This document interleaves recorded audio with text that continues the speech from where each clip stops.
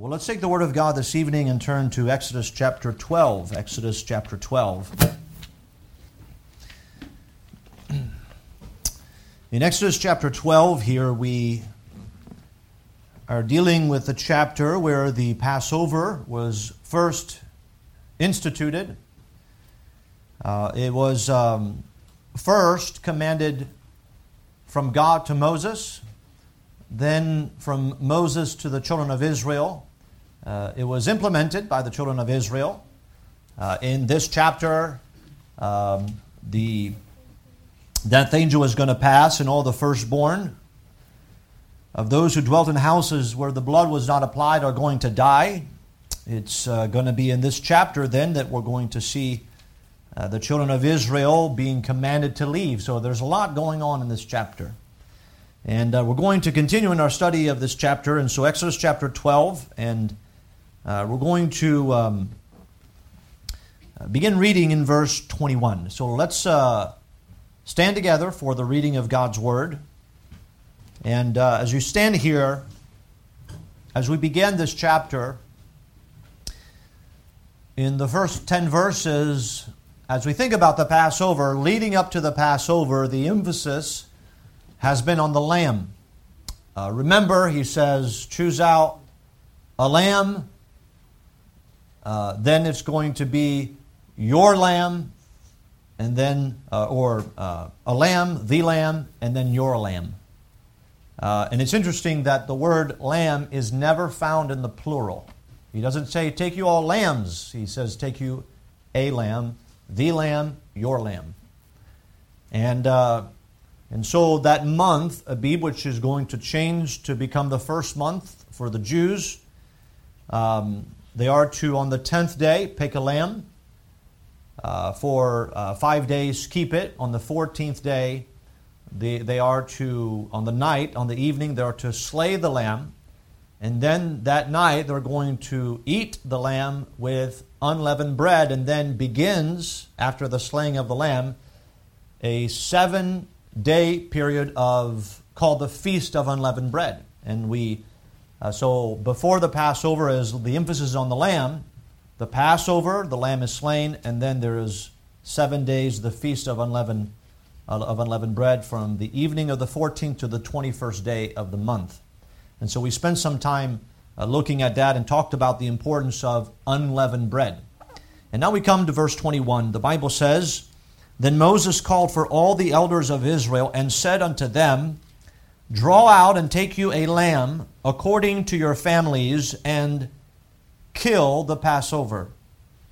And ye shall take a bunch of hyssop, and dip it in the blood that is in the basin, and strike the lintel and the 2 side posts with the blood that is in the basin, and none of you shall go out the door of his house until the morning.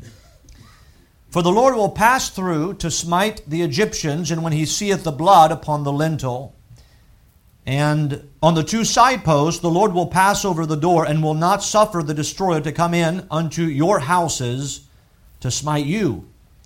And ye shall observe this thing for an ordinance to thee and to thy sons forever. And it shall come to pass, when ye come to the land which the Lord will give you, according as ye hath promised, that ye shall keep this service. And it shall come to pass, when your children shall say unto you, What mean ye by this service? That ye shall say, It is the sacrifice of the Lord's Passover, who passed over the houses of the children of Israel in Egypt, and when he smote the Egyptians and delivered our houses, and the people bowed the head and worshipped. And the children of Israel went away, and did as the Lord had commanded Moses and Aaron, so did they. I want to bring your attention to verse 24. We've already read in the first part of the chapter, God telling Moses, this is what you're going to tell him to do. Now, there's not a word for a repetition of the first part, but there's the instruction from Moses to the people. But there's something that is added in here, verse 24.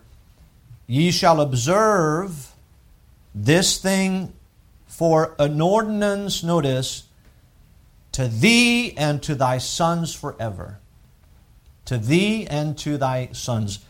As we think about the Passover, I want us to think here, it's based on the verse, is to thee, to that generation, and to their sons, notice forever, not just the generation that was presently alive, but to their sons, and to their sons' sons, and it goes on and on forever. I want us to think, there is going to be no other night like this night, in the sense that the Passover would only happen once.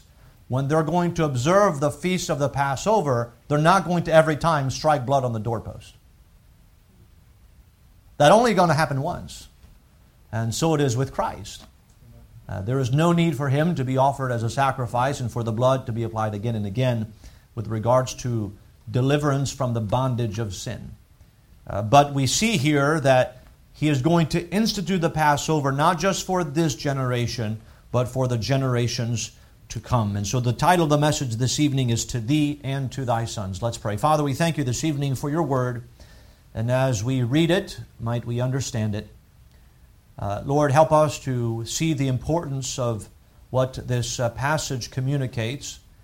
And the challenge, Lord, is always to not just understand it, but also to see how it applies to us today. And so give us understanding, give me clarity of thought and speech, so that You may be honored and glorified. And we ask these things in Jesus' name. Amen. Thank you. You may be seated. So now we come to the part of the Passover where the Passover is to be implemented. We're going to see here that the Passover is going to be implemented, and then Moses is going to give the instruction as we look in the passage for the ones to whom he is speaking, that this is not going to be just observed in their lifetime, but it's something that is to go beyond their generation and even their children's generations. And I want to spend some time talking about the importance of passing what we receive from God to the next generation. There's clearly here an emphasis in this chapter on this particular truth, as Moses repeats that to the children of Israel. And by the way, you read through after this the book of Leviticus and Numbers and Deuteronomy, and you find that repeated again and again, that the responsibility of the parents who've received things from God is to pass those things along to their children. I think there might be a danger where if we experience things in our lives, we may have the idea, well, I'm not going to teach my children. They should experience God for themselves. That is not always what God has designed. God often may awaken us and get a hold of us and may bring about things in our lives that He will not bring about in the lives of our children, and that's why He requires us to teach our children. And so we're going to look at the importance of that, and then we're going to see the reaction or the response of the children of Israel when they hear the words of Moses. As we look at our passage here, I'm going to go right into the outline as we look through the text. I want us to notice, first of all, we find the implementation of the Passover. So the first part is God speaking to Moses and Aaron and say, this is what you need to tell the children of Israel.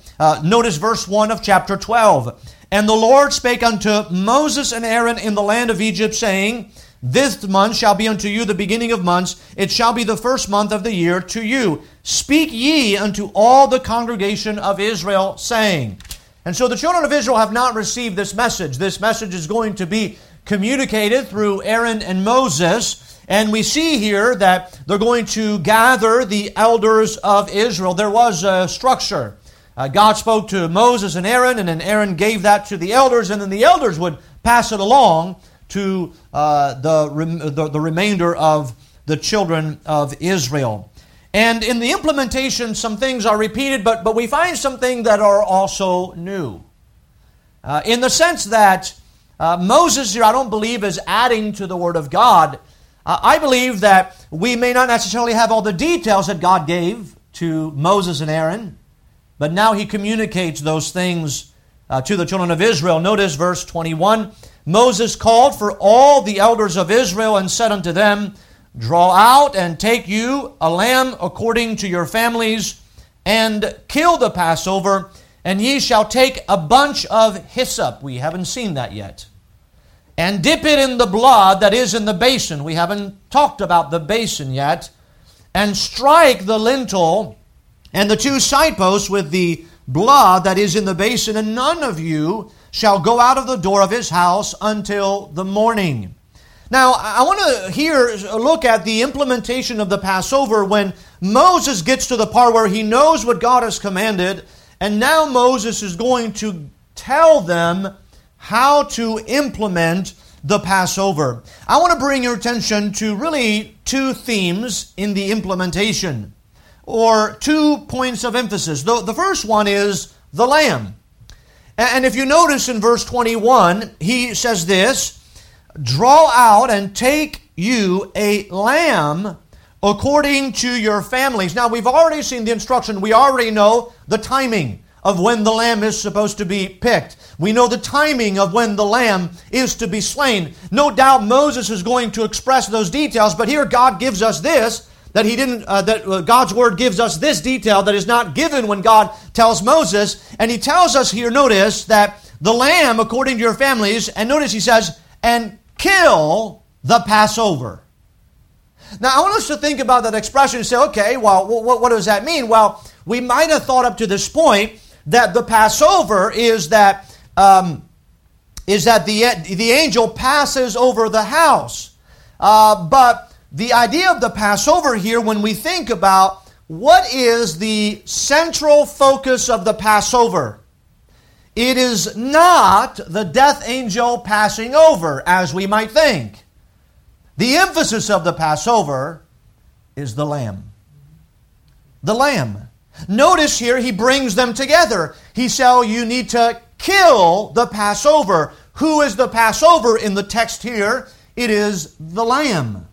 The lamb that the children of Israel are going to take, set apart, and slay at the doorstep of the house. And so notice here, killing the Passover, we know, the Bible says that Christ is our Passover. 1 Corinthians chapter 5. And so when we look at Jesus Christ and the fact that we will not face the wrath of God, it is because Christ is our Passover, because Christ was killed. He is our Passover. And so there's an emphasis, and I did 2 weeks ago a whole message on the details of the lamb. There's details given to us. And so if you missed it, I would encourage you to go back and listen to it, because I'm not going to repeat that now. But let me go on to the emphasis on the blood in verse 22. And there's details here in verse 22 that have not been given to us yet.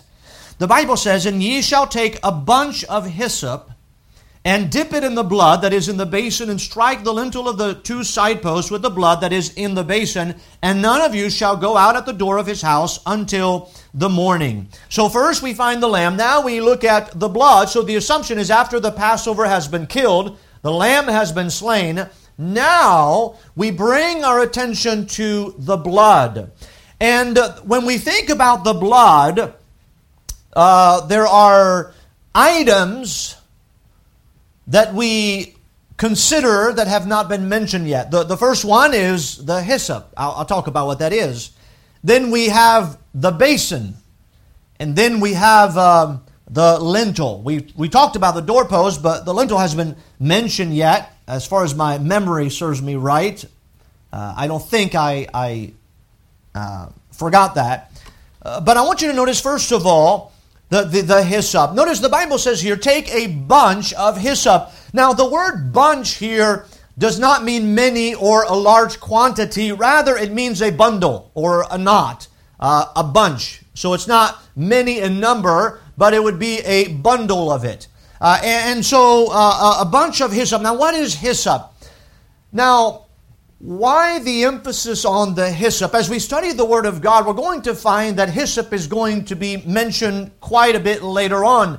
We mentioned this morning when David prayed his prayer of confession in Psalm 51, verse 7, he said this, "Purge me with hyssop, and I shall be clean.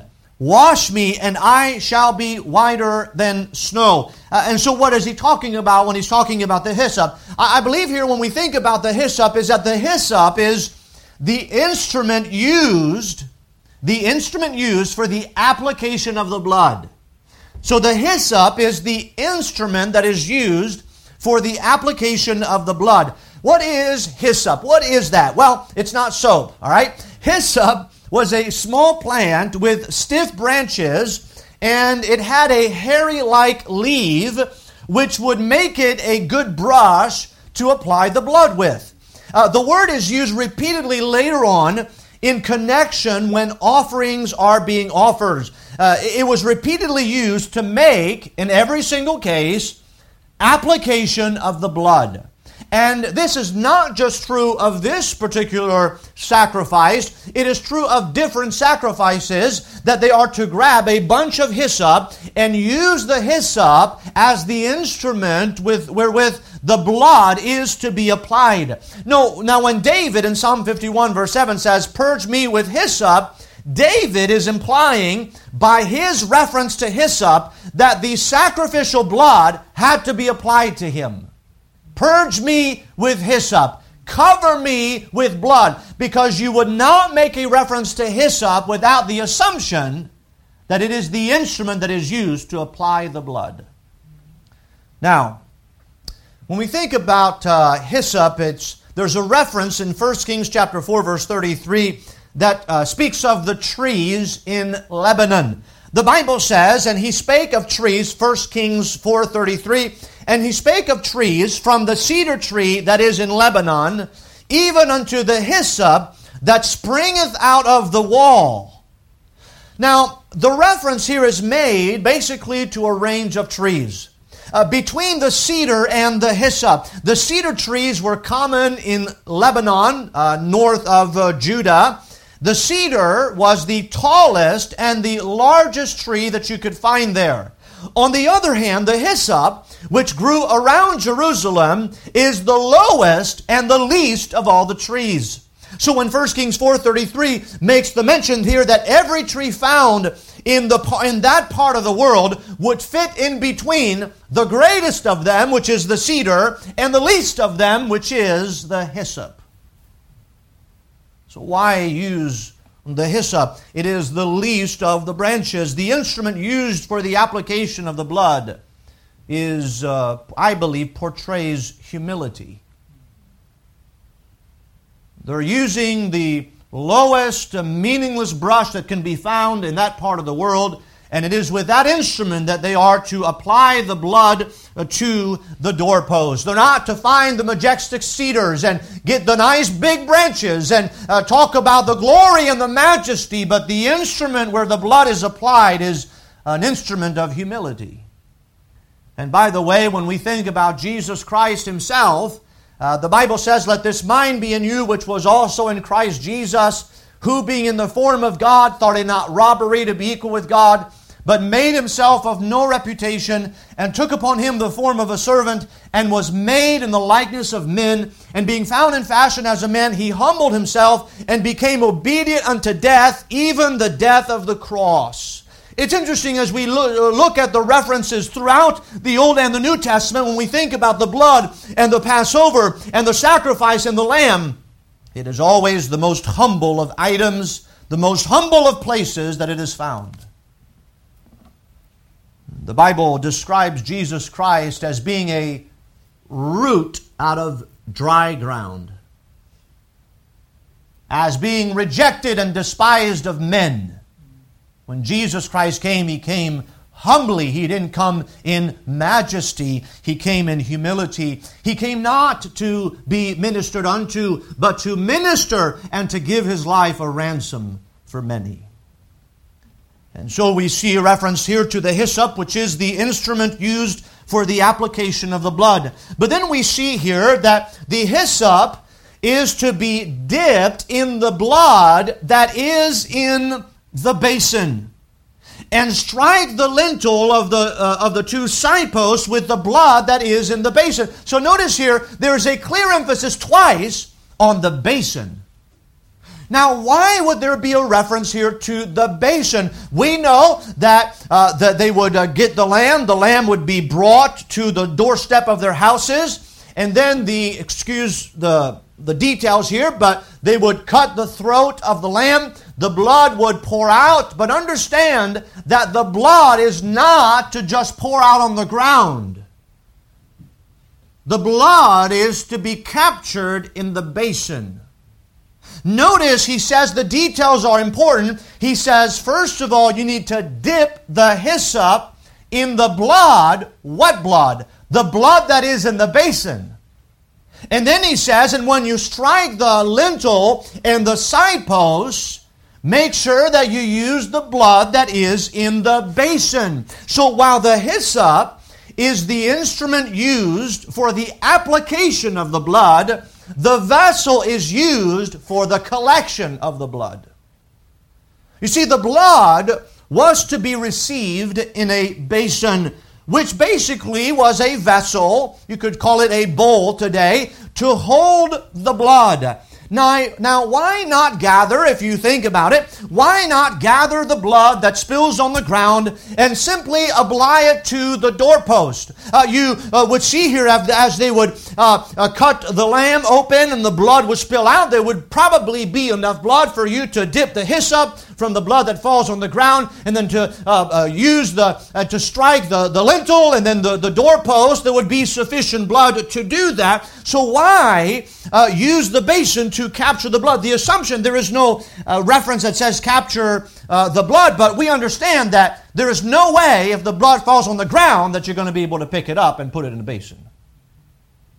So the assumption here is that when they're going to slay the lamb on the night of the Passover, is that they have to capture the blood underneath and not allow the blood to fall to the ground. Now, why such a reference? I think we can make here an assumption, although it is not clearly stated here, but it is, I believe, representative of the preciousness of the blood of the lamb. You see, the blood was not to be spilled on the ground.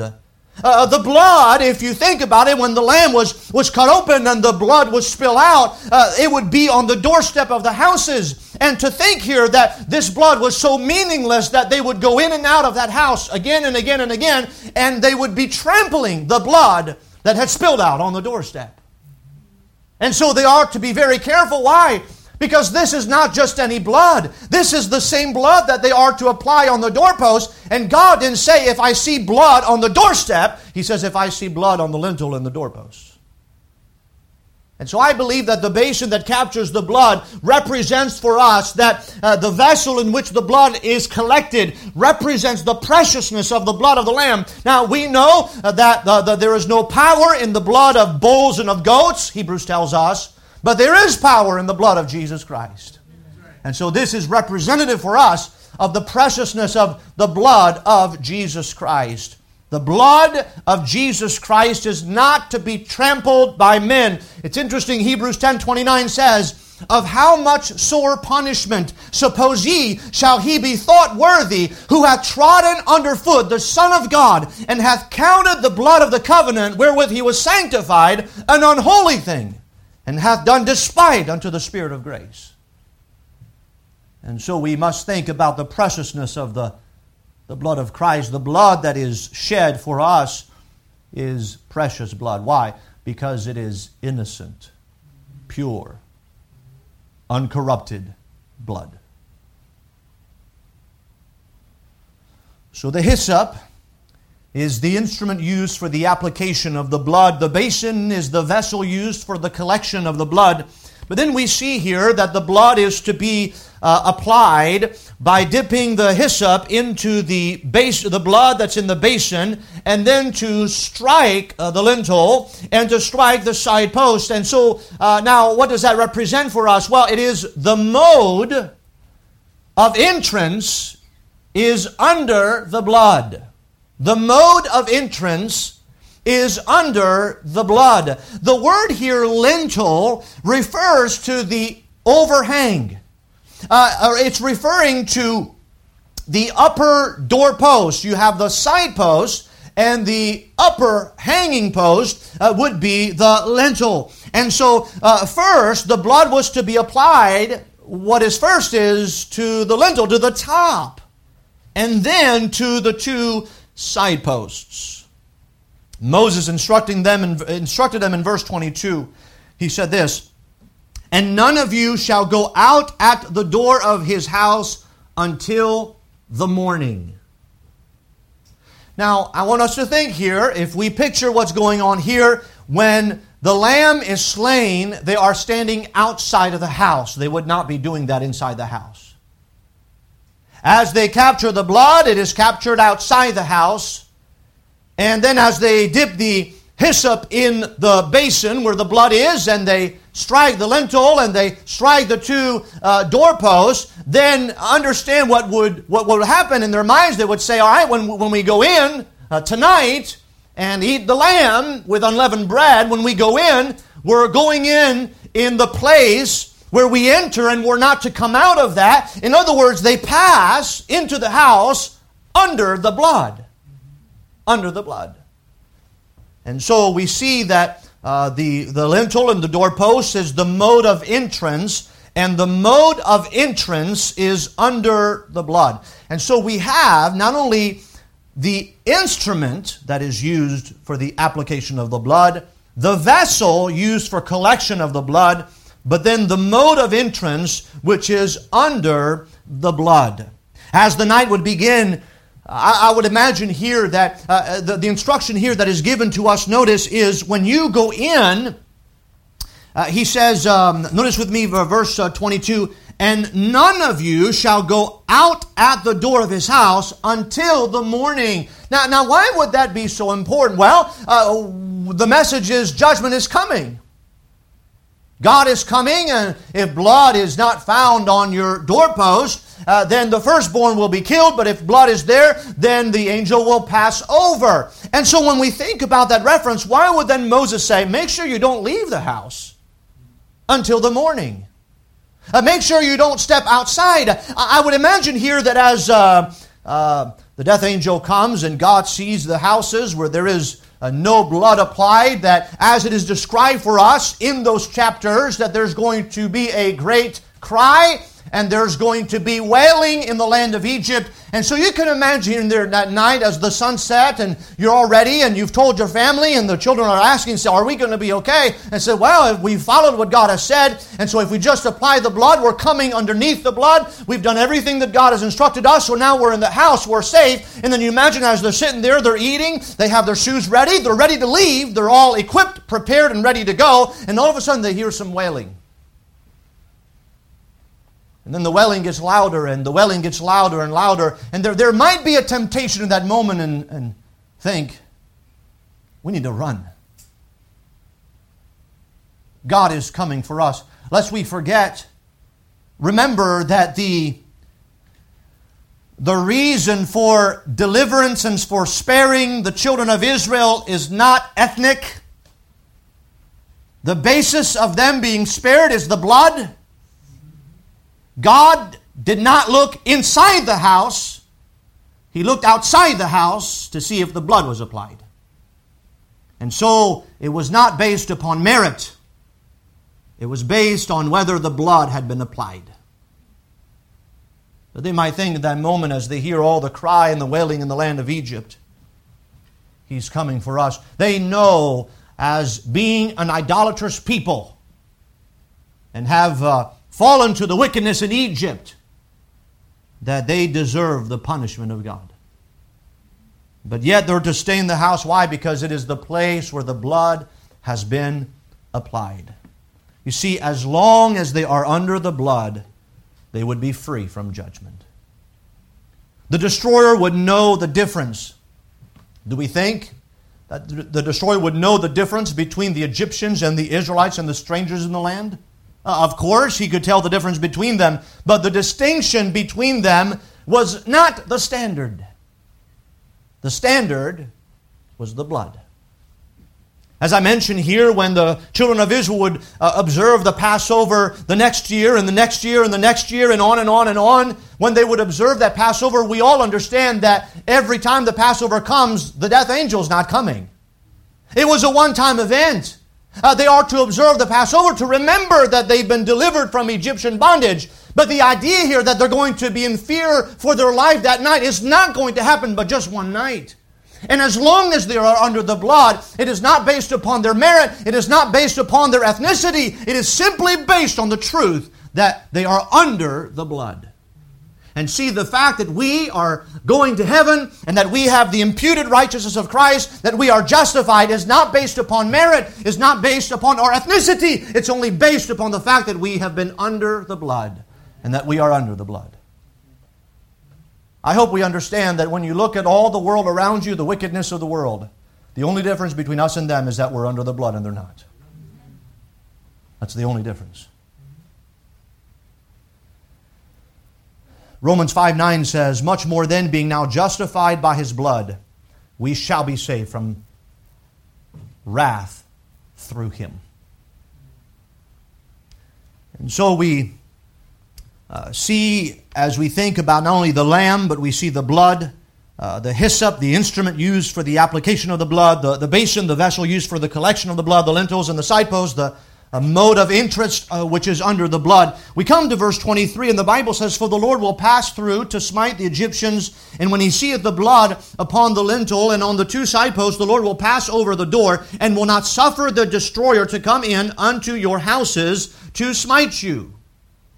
It's interesting, it is the Lord that comes down to look whether the blood has been applied. And the Lord, He would say to the destroyer, what would He say? What's the depth here of the conversation between God and the destroyer? Not this house. They're under the blood. That would be the extent of the conversation. Not that house. They're under the blood. This house, there is no blood.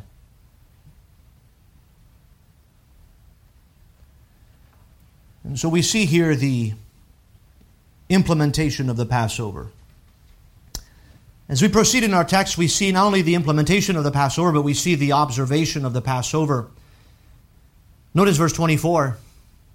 He says, and ye shall observe this thing for an ordinance to thee and to thy sons forever.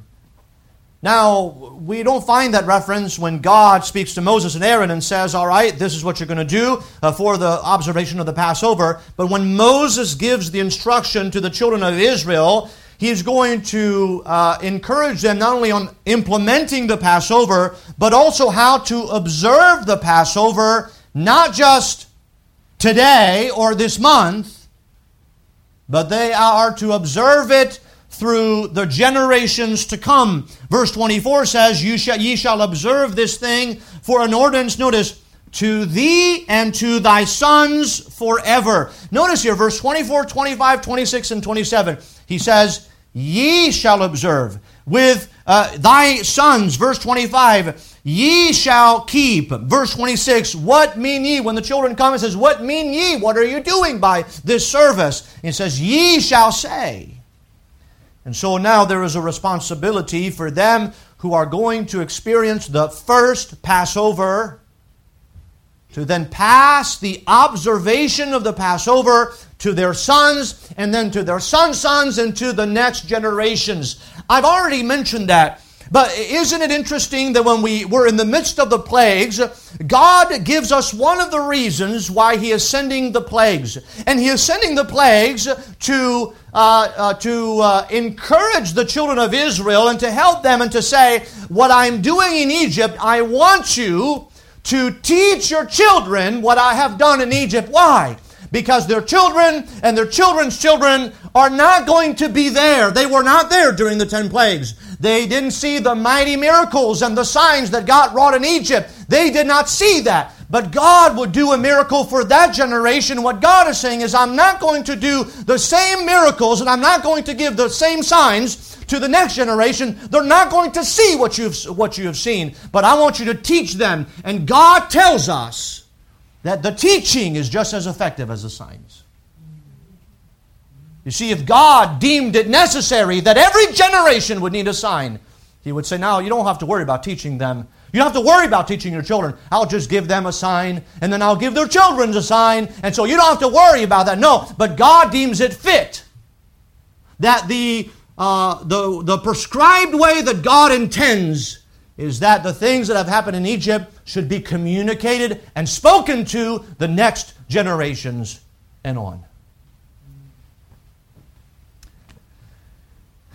I want to consider three truths that we learn here as we think about the observation of the Passover through the next generations.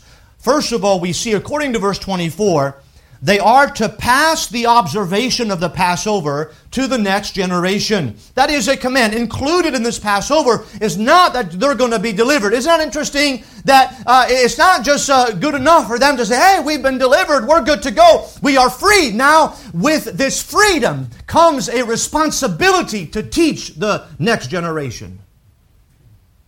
You see, we all have to recognize that whenever we speak of freedom and liberty in the Christian life or our conduct, it always means responsibility. Every time. And what is the responsibility? Hey, you're going to be free, you're going to be delivered.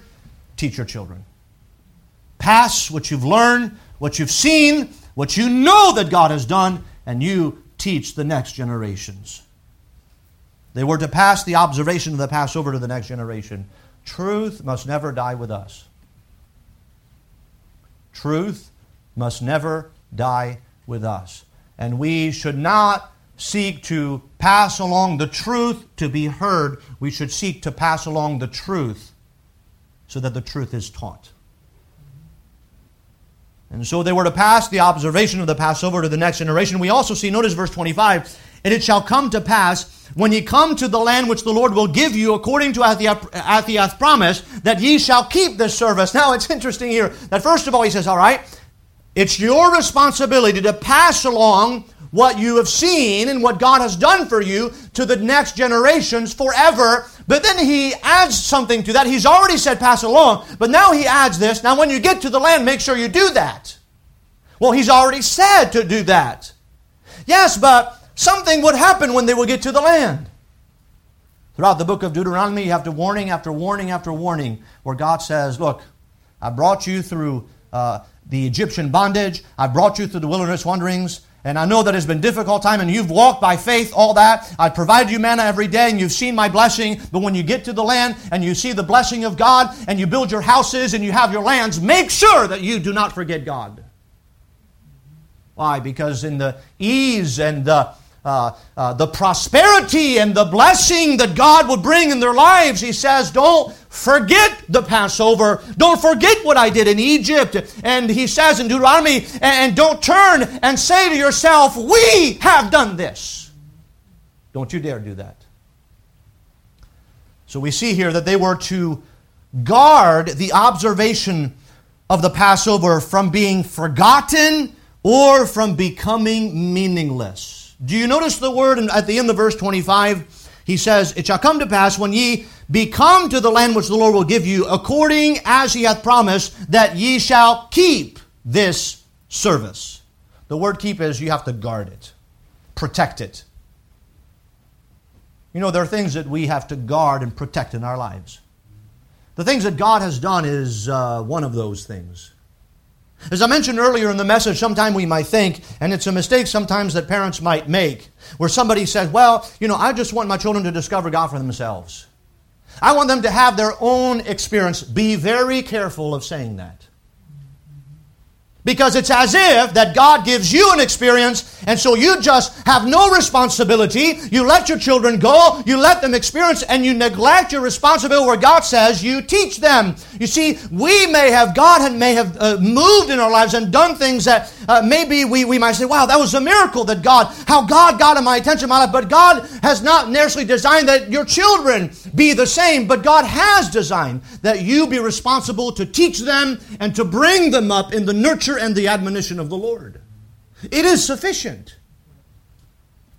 Why would God tell you to do something that would not be sufficient? And so they were to guard the observation from being forgotten or becoming meaningless. But we also see something, verse 26, and it shall come to pass when your children shall say unto you, what mean ye by this service? Now that's a good question. What is the meaning? What's the meaning of this? What does that mean, what you're doing? Now, we're talking about what? It's an ordinance. It's the Feast of Unleavened Bread. They are to observe it every year. And so the children would see their parents do it every year, and they would naturally ask the question, well, why do you do this? Have you ever had your children ask you this question? Daddy, Mommy, why do we go to church?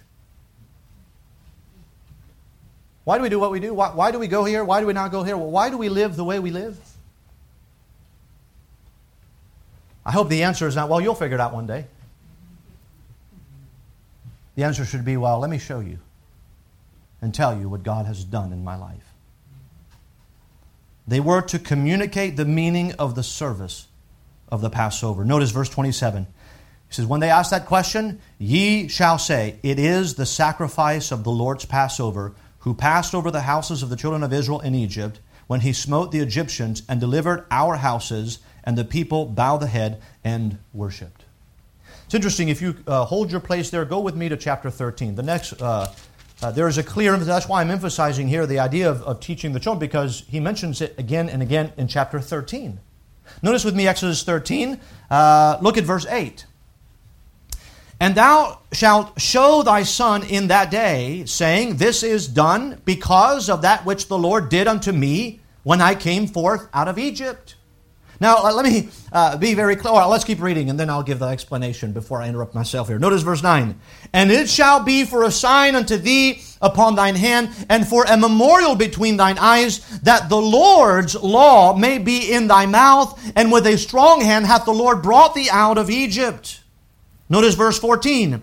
And it shall be when thy son asketh thee in time to come, saying, what is this? That thou shalt say unto him, by strength of hand the Lord brought us out from Egypt, from the house of what? Bondage. And it came to pass when Pharaoh would hardly let us go, that the Lord slew all the firstborn in the land of Egypt, both the firstborn of man and the firstborn of beast. Therefore, I sacrifice to the Lord all that openeth the matrix, being males, but all the firstborn of my children I redeem. Wow. Do you notice here he says you need to tell them what this signifies. And so next year, when you're out of Egypt and you observe the Feast of Unleavened Bread and you observe the Passover, and your children say, hey, what exactly does that mean? Maybe they weren't old enough the year before to really understand what was going on, but maybe now, after a year or 2 years or 5 years, they've developed, or you have new children coming along and they've never known what the Passover is. You've done this habitually every year, but they would ask the question, what does it mean? And he says, you're going to tell them when they ask that question that God brought us by the strength of His hand. He brought us out of Egypt. He brought us from the house of bondage. Now, we know that Egypt is a picture of the world. The picture of this whole passage is that it is representative of us in our lives, that we were dead in our trespasses and sins, and we have been purchased by the blood of Jesus Christ. We have been bought by the blood of Christ, and so our children may say to us, well, why do you go to church, and why do you live the Christian life, and why can't we do this, and why do we do this, and why do we go to church so long? Daddy, why do you preach so long? All those questions, you know. Well, the length of my preaching has nothing to do with, but you know the greatest answer? And some of you who are first-generation Christians, you know what I'm talking about. Sometimes you may not want to talk about your past life, but I think that is one of the greatest things you can do for your children. And that is to say, look, you may, especially with children that came along after you got saved, they didn't know you when you weren't saved. And they may say, well, why do you do what you do? Why do you serve God? Why do you go to church? Why do you read the Bible in the morning? Why do you do those things? Well, let me tell you what God did for me. I was walking in sin. I was in bondage and a slave to sin. There was nothing good in my life. The things that I that I would mention I'm now ashamed of those things.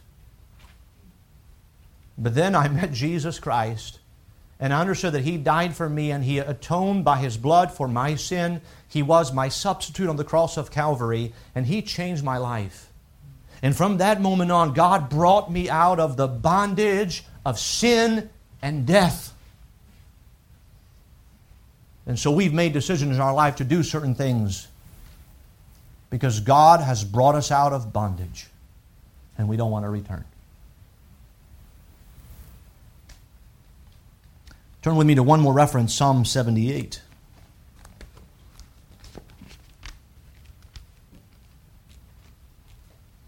In Psalm 78, notice we'll begin reading here in verse 1. He says, "Give ear, O my God, to my law. Incline your ears to the words of my mouth. I will open my mouth in a parable. I will utter dark sayings of old, which we have heard and known, and our fathers have told us. We will not hide them from their children, showing to the generation to come the praises of the Lord and His strength and His wonderful works that He hath done. For He established a testimony in Jacob and appointed a law in Israel, which He commanded our fathers that they should make them known to their children, that the generation to come might know them, even the children which should be born, who should arise and declare them to their children." Do you see what he says? God did something in Jacob, and He did things by a mighty hand. He brought about great deliverance. He brought them out of bondage. But then the next generation came, and they're to teach that generation. They didn't see the miracles and the mighty hand of God. But God has given the responsibility of those parents to communicate with their words and teaching to their children what God has done, and so that their children and their children's children would hear those things and remember what God has done.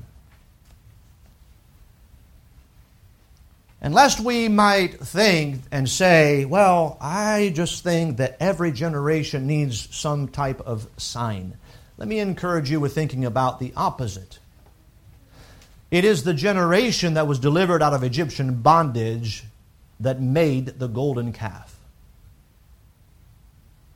Signs and wonders alone are not sufficient to change the mind and the heart of those who would rebel against God. Well, how could they do that? Didn't God do the 10 plagues, bring them through the 10 plagues? Didn't God bring them through the Passover? Didn't God open the Red Sea and they marched through dry ground? Yes, they saw those things. And yet they still rebelled against God.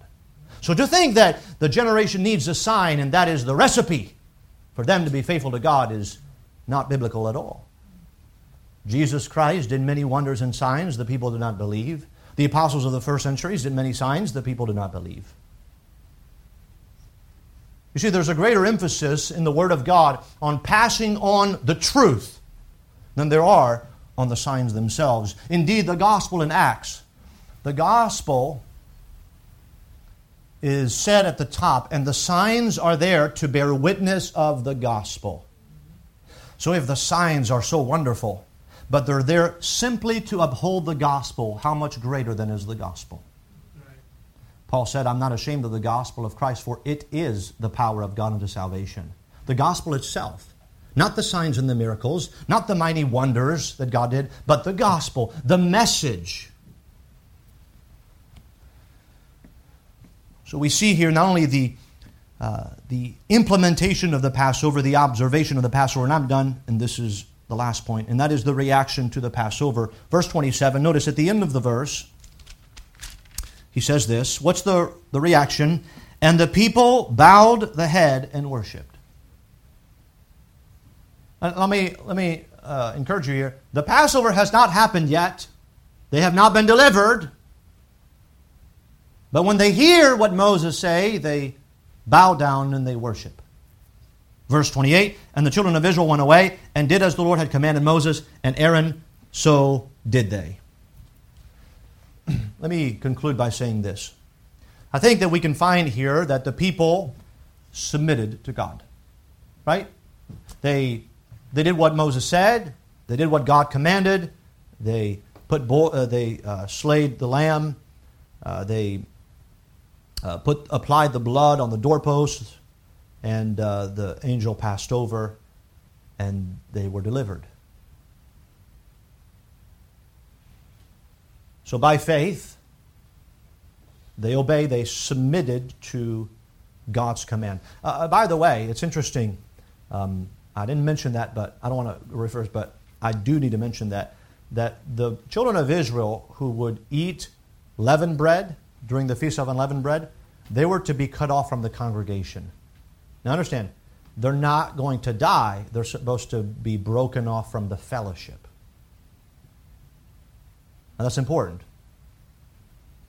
Those who partake in sin, as New Testament believers, we understand, are not to be in fellowship. We're not to be in fellowship with. But it doesn't mean that they're not saved.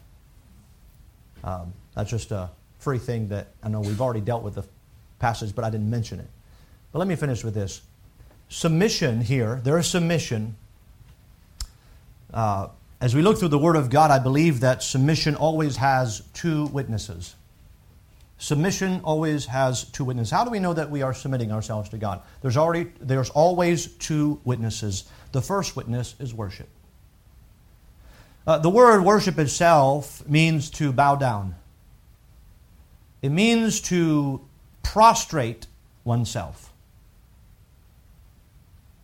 That's what the word means. What I'm saying to us is when the Bible says worshiped, often the Bible says they worshipped, they bowed down, and they worshipped. Now, why would God's word say they bowed down and they worshipped if the word worship means to bow down? I think that worship here, when the word worship is used, it is not just reflective of the fact that they physically bowed down, but that their hearts bowed down.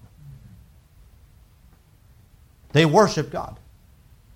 So it was not just a physical act. It was also an act of the heart where they prostrated themselves before God. And so the first witness of worship, the first witness of submission is worship.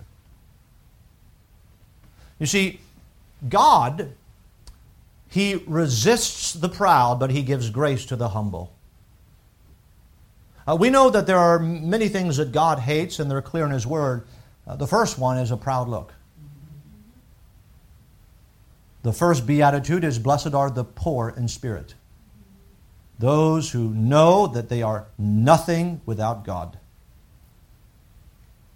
And so the first witness of submission is worship. Humility before God of the heart. But there is also a second witness. Because we do live in a generation that likes to talk about how they worship God. Now, worship today is completely misunderstood. We might think of worship, if you type in, don't do it, but if you Google worship, what you will find is a picture with a bunch of group who are in a rock concert who are waving their hands. And that's what worship has become in the United States of America. And it is not worship. By the way, worship is to be separated from praise. To praise is to praise. To worship is to worship. They're two different words. To worship is to be humble before God.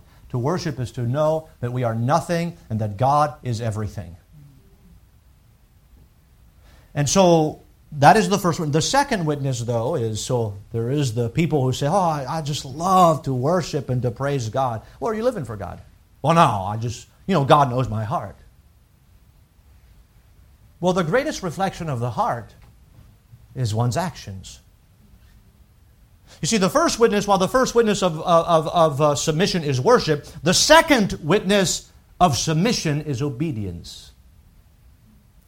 The people bowed the head and worshipped. And the children of Israel went away and did as the Lord commanded Moses and Aaron. So did they. Twice the Bible says, just so you know that they did it. So they did it. They did it. They obeyed God. And so what provoked that? You see, submission always has two witnesses. You can't say, I'm submitted to God, I'm right with God, if there's no true heart, worship, and humility before God, and if it is not coupled by the second witness, who is there to demonstrate that we are obedient to God. Is there such a thing that a heart, is there such a heart that says, oh, I'm submitted to God, I'm submitted to God, I love God, I just don't want to serve Him? There is no such thing. But we live in a generation where churches are advocating for that type of philosophy. All that matters is that you love God. By this shall all men know that you love me, if you keep my commandments. You can talk about all that you love God all you want. But if there is no desire to submit to Him, you do not love God. You can't say that. Then you say, Lord, Lord, have we not done wonderful things in Thy name? Cast out devils. And says, I never knew you. What are you talking about? And so it's important for us to look at the reaction to this Passover. They submitted to God. Why? Two witnesses. Worship, obedience. Submission to God always has two witnesses. And by the way, two witnesses are always better than one. Now, is it possible to do what we're supposed to do without a heart of worship? Yeah, we can do that. That's possible. But it is impossible to truly have a heart that worships God and that same person not obey God. That's impossible. You know, when we think about, well, God has all my heart. If God has all my heart, that means He has everything. So the emphasis of God's Word is on the heart. There's no doubt. God looks on the heart. But the heart is always manifested outwardly. Always. It cannot be separated. And so that's the reaction here to the Passover. I want to mention here in closing that for our lives, as we think about the summary of this text, for our lives, the focus of our lives is the Lamb, it's Christ, and it's the blood and what He did for us. There's no doubt about that. He is the reference point for all that we do in our lives. But once Christ becomes the reference point, then we come face to face with our responsibility. And the responsibility is the things that God has done for us, is that we pass those along to the next generations after us, and the teaching and the instructing is sufficient. But then there's an added help for us in the teaching and in the instructing of our children. That is what? Is that we have to make sure that our lives with respect to God is what it ought to be. Because ultimately, the greatest teacher is not just our words, but it is our lives. You see, these children of Israel are not just saying, teach the children, teach the next generation. But then we find an example of them bowing their heads and worshiping and then obeying. And so ultimately, we must make sure that our conduct matches what we teach. And if your conduct matches what you teach your children, then you are setting your children in the right direction. May we not be the cause of our children forsaking the Lord. Because what we teach them and what they hear in church is different from how we live our lives. And so, may the Lord help us.